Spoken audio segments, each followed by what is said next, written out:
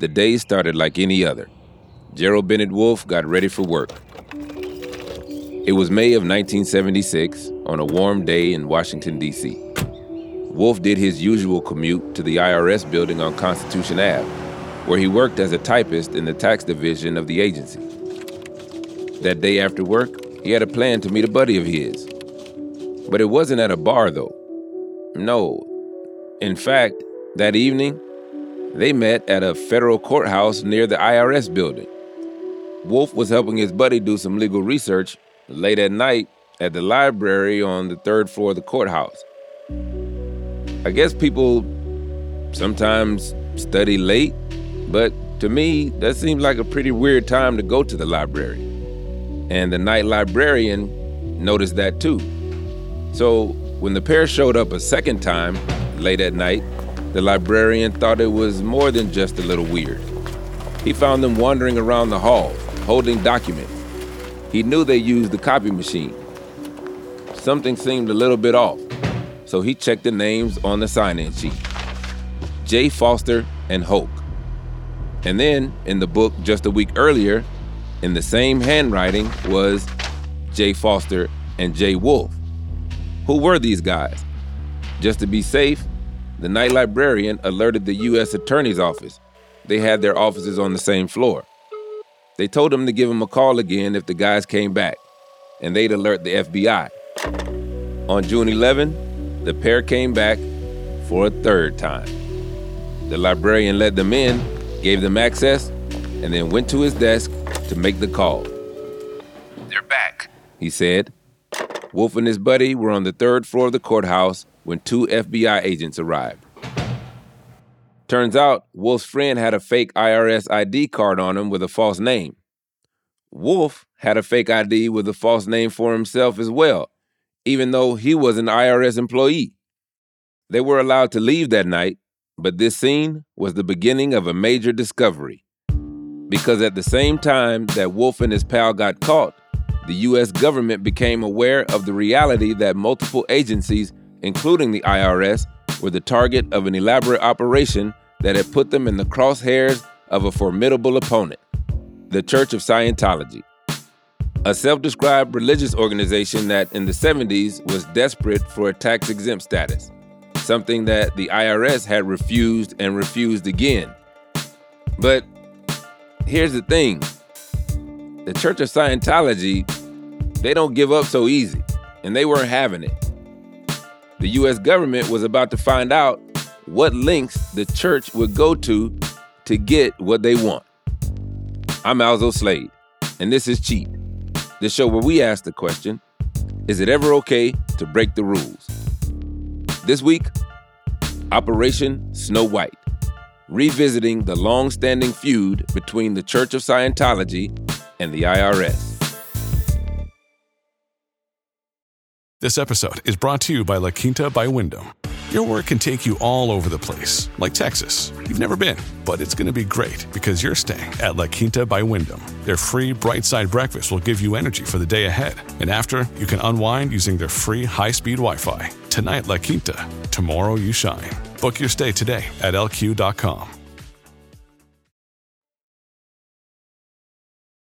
Mr. Hubbard, many millions of words have been said and written about Scientology, but I think there's still quite a lot of doubt in many people's minds as to exactly what it is. Scientology presents itself as a scientific approach to spiritual enlightenment, but there's no actual science involved in it. Mainly, it's a journey through the mind of L. Ron Hubbard, the founder of Scientology, and that mind is highly inventive. This is journalist and author Lawrence Wright. Wright spent years delving into the world of Scientology, which resulted in the book Going Clear. When I think about Scientology, I mainly think about all the celebrities that are associated with it, like Tom Cruise. I've been a Scientologist for over 30 years, and it's something that, as you know, without it, I wouldn't be where I am. You know, so it's a beautiful religion, and I'm very proud. And John Travolta. 40 years for me, I've been part, and I've loved every minute of it. My family has done so well with it. Elizabeth Moss. What is it about it? What is, when I talk to people that have that faith, they always say, I'm a better me because of it. I think that's a good way of saying it, because there's so much focus on the, I guess, empowerment and sort of respecting yourself and yourself as an individual. Scientology was founded by L. Ron Hubbard, who was first a science fiction writer. In his 20s and 30s, he authored over 250 books. Think dime store novels. And he hit a lot of genres. Sci-fi epics, pirates, westerns. He has the Guinness Book of World Records for the number of books published. Very curious, folksy, corny, but also cunning, deceptive, and delusional. And all of those qualities are a feature of the Church of Scientology. In 1950, Hubbard's writing career took a turn to the human mind. He published Dianetics, a book of his pseudoscientific theories that would inform Scientology practices and beliefs. Hubbard developed a number of procedures and technologies to help people free themselves from their pain through a process called auditing. And if you were able to go through the audits, you'd reach a state called clear, which is the ultimate state.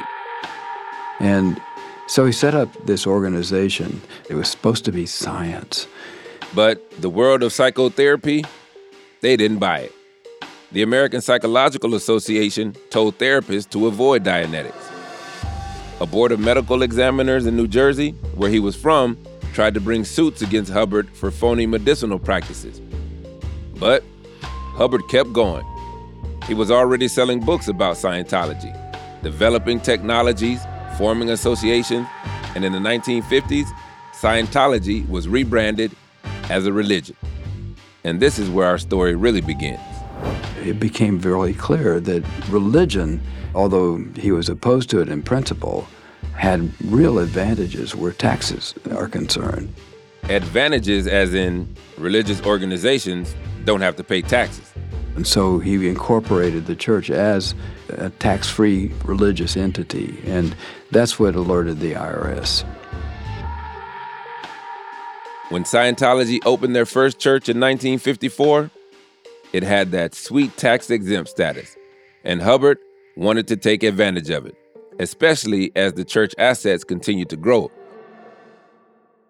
Money was coming in because that auditing process that Hubbard developed, the one that helps you become clear, well, it ain't free. No, it costs money. You got to pay to play, as they say. Scientology books were selling as well. Soon, there were Scientology franchises. So basically, there was a lot of money moving around, and Hubbard wanted to protect it. A small portion of his different groups that he had established had gotten a tax exemption in California. So he transferred many of the church's assets to that and sought to expand the church's exemption, which the IRS eventually denied. That sweet, sweet tax-exempt life lasted until 1967. It was 13 years of tax-free bliss. And then the IRS revoked its exemption. The reason? They saw it as a commercial enterprise, and it was. The IRS found that the church was engaged in activities that generated a profit for an individual's benefit. The individual here being L. Ron Hubbard. One of the reasons the church got into trouble with the IRS is the question of inurement. When an individual benefits from a charity, and let's say that you are pastor of a church and, the tithing comes in and you stick that in your pocket. Well, that's inurement. And the IRS found that was happening with Hubbard. And, millions of dollars. Church members were tithing to him. It was all sort of shady. Hubbard's name was on most of the Scientology bank accounts and trust funds, which received a lot of money. He got royalty payments for his books, and he was directly paid by Scientology branches for the work he did to develop the religion. He incorporated a for-profit company, and basically, it was all a confusing mess. The accounting in the church was, indecipherable, and really confounded the IRS. There was no clear oversight or accountability. And there was something else, too. You have to go kind of deep in the weeds to understand the theology behind this. The IRS mentions something about Scientology's, quote, scripturally based hostility to taxation. The church's greatest secret were what were called the OT3 materials. And in Hubbard's description of the origins of the universe, more or less, 75 million years ago, there was this galactic overlord named Xenu. And he was evil, but he was also facing a problem of overpopulation. So he brought in his citizens, who were called Thetans, for tax audits, or at least that was ostensibly for tax audits. And so what he did with them is he froze them and put them in rocket ships and sent them to the prison planet called Tegeac, otherwise known as Earth, and dropped them off in a volcano and exploded them with a hydrogen bomb. And these disembodied spirits are what caused all the troubles that haunt humankind. Yeah, it sounds a little like a sci-fi novel to me. But as part of their religious beliefs, because of Xenu, Scientologists didn't want to pay taxes. When the IRS revoked the tax status of Scientology, the church simply stopped paying taxes. And of course, that didn't sit well with the IRS.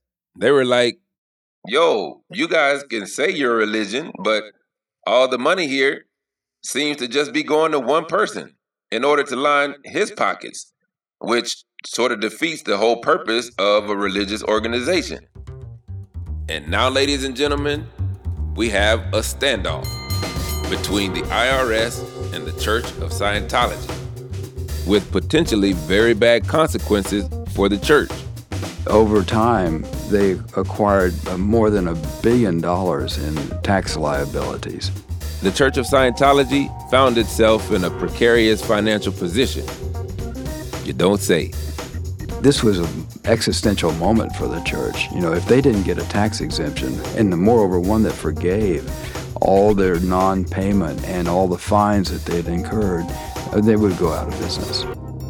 As they say, desperate times call for desperate measures. And the Church of Scientology, they were pretty desperate. So desperate that it seemed like there was no limit to what they would do. Find out after the break.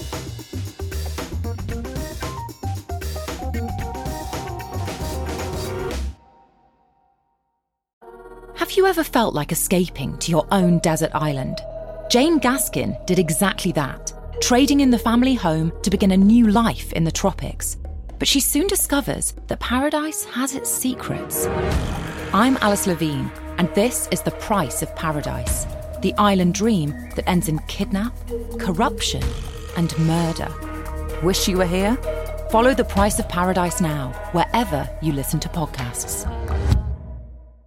Do you ever wonder how celebrities order food? Like, is Sarah Paulson a Diet Coke or a regular Coke girlie? Some peasant Coke? No. Or how does Sofia Vergara order a pizza? No tomatoes. I cannot eat tomatoes. Tomatoes? Yes. Are you cool with mushrooms? Not really. Okay. If these are the details you need, and I know you do, I have the podcast for you. I'm Jesse Tyler Ferguson, and on my podcast, Dinners on Me, I take some notable friends of mine out to dinners in Los Angeles and New York City. Listen wherever you get your podcasts. That thing was delicious. In the 1950s, L. Ron Hubbard issued a ruling called the Fair Game Doctrine. This ruling would define how Scientology dealt with its critics. Fair game is an order that L. Ron Hubbard wrote about dealing with enemies. And anyone that is opposed to Scientology has to be dealt with harshly. And that can mean harassment up to being destroyed, which is open to interpretation. They say open to interpretation.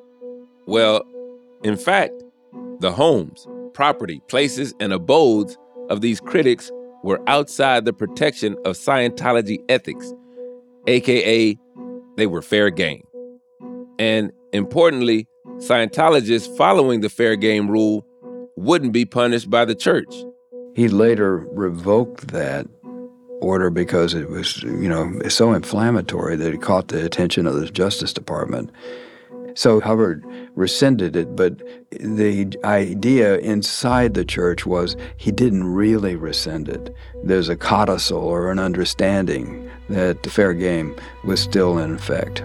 By the 1960s, the church started taking an active stance against its critics. I mean, everything from lawsuits to threats to harassment. But one of the church's primary critics was not an individual. It was an agency, the IRS. This feeling of being an enemy was mutual. The IRS felt that the church was an enemy, and so there was a high level of hostility on both sides.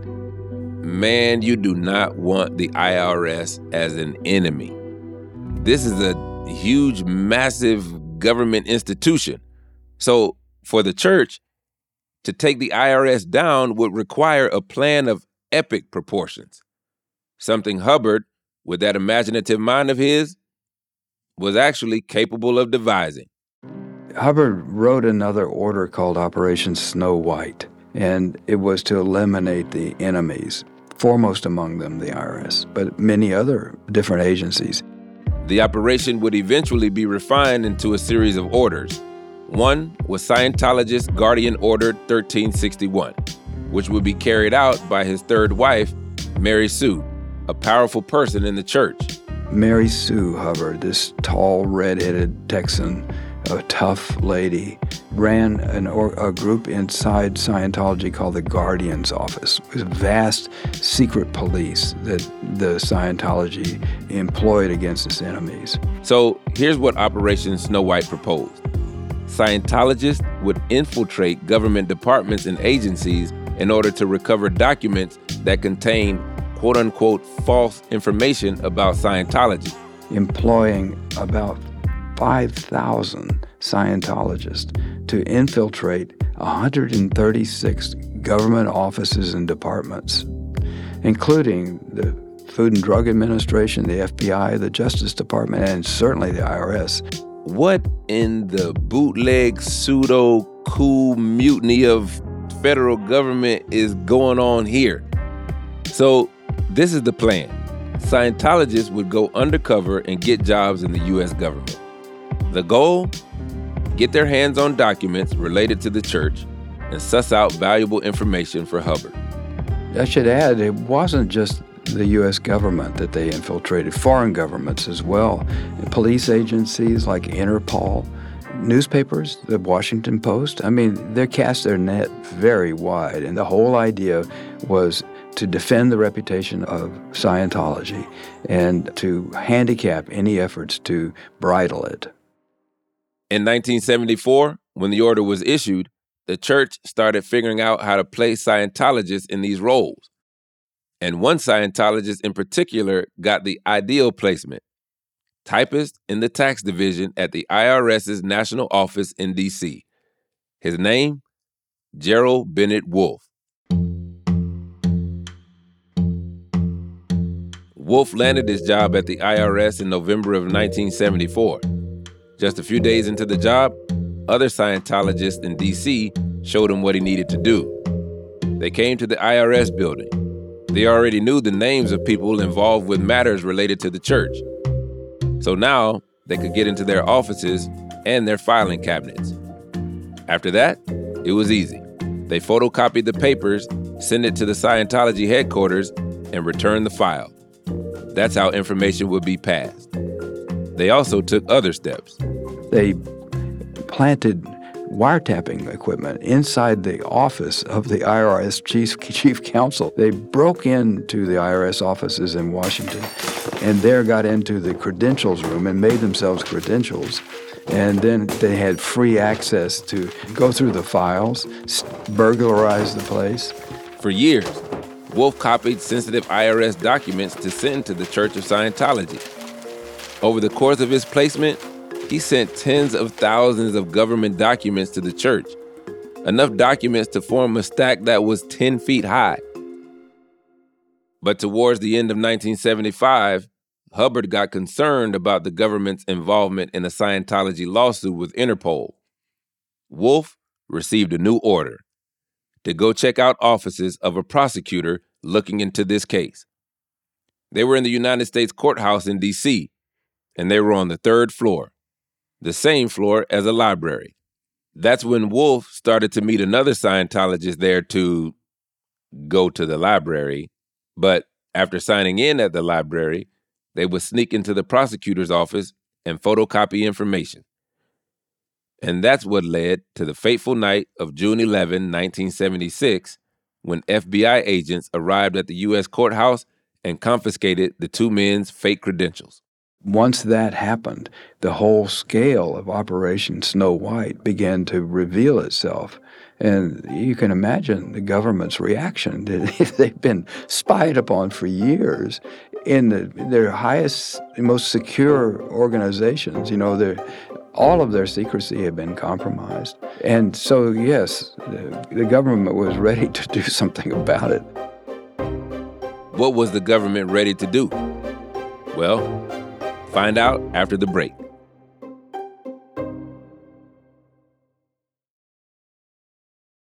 The U.S. government acted swiftly. In 1977, there was a raid, not just in Hollywood at the international headquarters, but in Washington and elsewhere, other Scientology offices.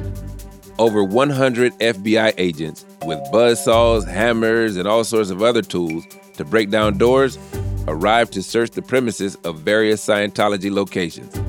They had a warrant, and they weren't going anywhere, especially not without stolen government materials. It was the biggest raid in FBI history. Agents had to run through the corridors to seize the files from the hands of the clerical staff who were trying to destroy all the evidence. And they found wiretapping equipment, they found lock-picking kits, they found guns, and tens of thousands of files, which they loaded into trucks for evidence. Catching Wolf was for sure one catalyst for the raid. He was arrested shortly after the FBI agents found him in the law library in June. But also, the FBI had already received information about a potentially massive operation being carried out by the church. They started to get the pieces they needed to take it down. The same year Wolf was caught, he pleaded guilty to forging credentials before a grand jury and was sentenced to probation and community service. He refused to say anything about Operation Snow White. But his buddy, the other Scientologist the FBI caught, he told the real story. He fled after being caught in the library, and then a few years later, he wanted to come clean. The church, they tried to keep him quiet by holding him captive in California for a few years until he was able to escape.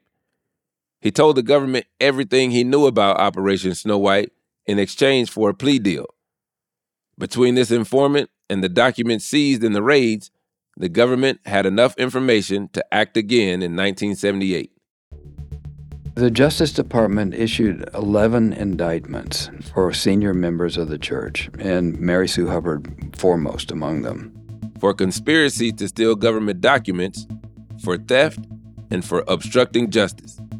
L. Ron Hubbard himself was listed as an unindicted co-conspirator, but he was clearly in legal jeopardy. So at that point, he decided to implement what was called Operation All Clear. In other words, he was going to hide out until the coast was clear. And the coast never was clear for him again. So for the next 6 years, he disappeared. While Hubbard went into hiding, the church fought the case ferociously. They attempted to have the judge removed. They even tried to subpoena federal agents. Basically, they wanted to make a legal mess. In the end, they agreed to plea deals instead of going to trial. And in December of 1979, the 11 Scientologists received prison sentences that ranged from 6 months to 5 years. One was fined $1,000. A few paid 10 times that. And as for Wolf, he received a 5-year prison sentence and paid $10,000. This was a huge blight on Scientology. You know, the audacity, the criminality of it was shocking. I think until that point, people regarded Scientology tolerantly and maybe with some amusement. Americans didn't see it as a terrible threat, mostly. But suddenly, you know, this underground operation of extreme criminality. Really, was a black eye for the church, more than a black eye. It was a grave blow, and it should have been mortal. You think this would be the end of the Church of Scientology? Or at least the end of their quest to get tax-exempt status? Not quite. Even after the discovery, the raid, the trial, the sentencing, even after all of that, the church continued to pursue tax-exempt status. But this time, they took the IRS to the courts. They began to sue the IRS. More than 2,500 lawsuits against the IRS in general and particular agents, coupled with innumerable Freedom of Information requests and so on, and harassment of individual IRS agents. And at the same time, the IRS was trying to put the noose around the Church of Scientology. It seemed like this would go on forever. The endless legal battles, the legal fees, the paperwork. The church, they also hired private investigators to follow IRS employees and get dirt on them. They followed individual agents and found out, who drank too much and who might be sleeping around, and they would publish that information in their magazine, which they passed out on the steps of the IRS. The level of harassment was unbelievable, and the IRS was kneecapped. It couldn't afford to defend itself. This is the IRS, the gall that it takes to wage war on an agency ostensibly as powerful as the IRS is just hard to imagine. I think we can all agree that most of us probably don't necessarily like the IRS, and the church knows that. And they capitalize on the public's general anti-IRS sentiment. They formed a coalition of former IRS employees, calling them the whistleblowers and giving them a platform to speak out about agency abuses. They ran ads featuring celebrities who had been tax audited, like Lucille Ball, even if they weren't Scientologists. They were pretty much relentless. And then there would come a meeting that would change everything. One meeting that would somehow bring an end to a feud that had raged on for decades. It was 1991. L. Ron Hubbard had died. The church had a new leader, David Miscavige. I look at David Miscavige as the Brigham Young of Scientology. After the death of the charismatic leader, who's going to keep the operation alive? And that was David Miscavige. He was 19 years old when Hubbard appointed him action chief, which is a very powerful post inside the clergy. He was 25 when Hubbard died, and he essentially seized the reins. It was a tough time for the church. There was no sign of the IRS changing its mind, and it was absolutely critical for the church that they get a tax-exempt status. It was $1 billion away from being able to survive. At this point, they need more than just a tax-exempt status. They would need a way to get rid of all the penalties and back pay that they had accumulated. David Miscavige was handling this along with Marty Rathbun, who was his chief assistant and henchman. And they were meeting with a Scientology tax lawyer in Washington at the Bombay Club. And Miscavige said, let's just go over there and, let's go settle this once and for all. And by that, he meant go over to the IRS. Yeah. After everything that had transpired, Miscavige just decided, you know what? Let's just see if we can walk on over there and talk this thing out. So he and Marty went over to 1111 Constitution Avenue and said, we're from the Church of Scientology and we'd like to talk to the director. And, you can imagine the surprise. The commissioner of the IRS at the time was Fred Goldberg. Some of his aides came down and heard them out. And so a few hours later, they got a call in their hotel room saying the director would meet them the next week. We did meet with the commissioner, and as the saying goes, the rest is history. You might be thinking what I'm thinking. Why and how would the commissioner even agree to meet with anybody from the church after everything that had happened? I talked to Marty Rathbun about that, who was present in most of those meetings. And, the main concern that Fred had was that the IRS is handicapped now in all of its operations, and also individual agents are feeling persecuted, and he wanted to put a stop to that. The IRS was exhausted at this point, and Miscavige promised that it all could end if they'd give the church what they wanted. And it worked. The church would not only be given a tax-exempt status, it was awarded the ability to determine what parts of the church were tax-exempt. In other words, it just handed him the keys to the car. And they owed more than $1 billion. They paid $12.5 million, which was a tenth of their assets. And yet they got this get-out-of-jail-free card.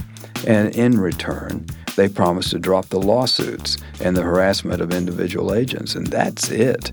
That was the deal. That was the deal? What do you mean, that was the deal? So, after all of this, the IRS granted the church tax-exempt status in 1993. The $1 billion owed, it was just forgotten and forgiven. David Miscavige announced to a crowd of 10,000 Scientologists at the LA Sports Arena. On October the 1st, 1993, at 8:37 p.m. Eastern Standard Time, the IRS issued letters recognizing Scientology and every one of its organizations as fully tax-exempt. The war is over!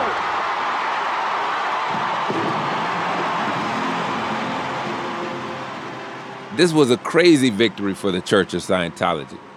Now they were legitimized as a religious organization on U.S. soil, and they wanted to make sure that the whole world knew it. Part of the deal was Miscavige had this letter that he wrote describing that the U.S. sees Scientology as a tax-exempt organization and would appreciate being treated the same way in other countries. The church, which had been on the brink of potentially shuttering its doors, had emerged from this completely victorious and stronger than ever. They quickly started expanding their operations, their properties, and their assets. Because of the IRS exemption, the church was able to acquire all these real estate properties. And they're one of the biggest landlords in Hollywood, for instance. Here in New York, they have an office in Times Square. In Washington, it's DuPont Circle. In Nashville, it's Music Row. They're constantly looking for the choicest properties, which are tax-exempt for them, thanks to the IRS. How was the IRS able to revoke the church's tax-exempt status? A determination they held for 25 years. Well, a lot of it comes down to how this started. The very strategic decision Hubbard made in 1954 to make Scientology a religion. Imagine that you are a tax accountant or an attorney working for the IRS, and you're sitting around a conference table and you're trying to decide what is a religion. These are not people that are carved out to think about those things necessarily in encompassing ways. In many ways, it became a larger question that was pretty tricky to answer. What constituted a religious organization in the United States? Was the IRS really in the position to make decisions about what was religion and what wasn't? The IRS, in this case, proved itself incapable of making that kind of distinction. And Scientology was always making a point to draw parallels to other religions. For instance, God doesn't play a very big role in Scientology. But, there are other religions that have a kind of diminished sense of a deity. There are other religions that worship rocks or icons. And there's certainly other religions where individuals, like L. Ron Hubbard, are treated as godlike figures. But according to Wright, there's a critical distinction here. The abuses, this is where I get off the wagon. The human rights of abuses inside the Church of Scientology, especially its clergy, the Sea Org, they're called, there's no way to excuse that. Former Scientology members have gone public with allegations that the church is abusive, physically, emotionally, and mentally. There's very little transparency when it comes to church operations, little to no oversight. There's a history of very troubling and unexplained deaths. Add to that a long documented trail of the extreme lengths the church will go to, the things they'll do to get the kind of protections that allow them to maintain their secrecy and intimidation tactics. There's nothing in history to compare with what Scientology did with the American government, other governments, newspapers and so on. The degree of infiltration was staggering. And the laws that they trampled on, breaking and entering, framing people for crimes that they didn't commit, burglarizing files, it's just, staggering. When you look at religion, at least most religions that I'm familiar with, the imperative is to do good and help others. Taxes are supposed to do that, kind of. Now, we can argue about corrupt politicians and how they take from it, but bracketing that, the Church of Scientology took $1 billion out of the pot that's supposed to help the rest of us. And to me, it would seem that that's counter to basic religious beliefs.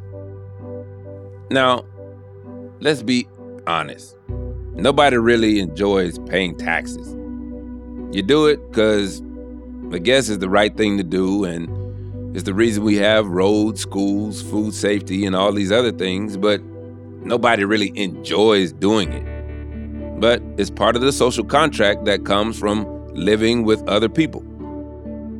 And while we're on the topic, other things that run counter to religious beliefs, I can think of a few. How about breaking laws for personal and institutional gain? Harassing people, infiltrating the government, intimidating folks, prying into their lives. Activities that tend to be more in the thou shalt not category.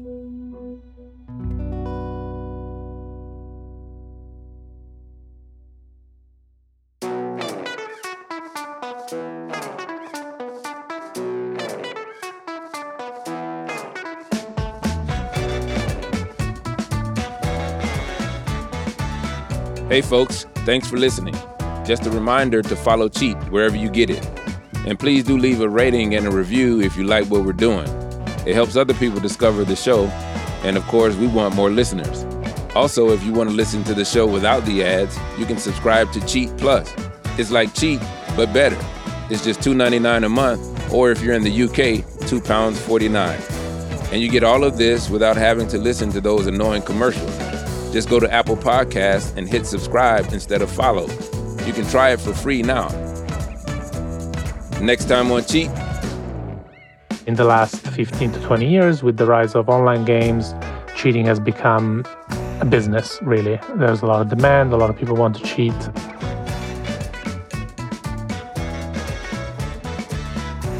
Cheat is presented by me, Alzo Slade.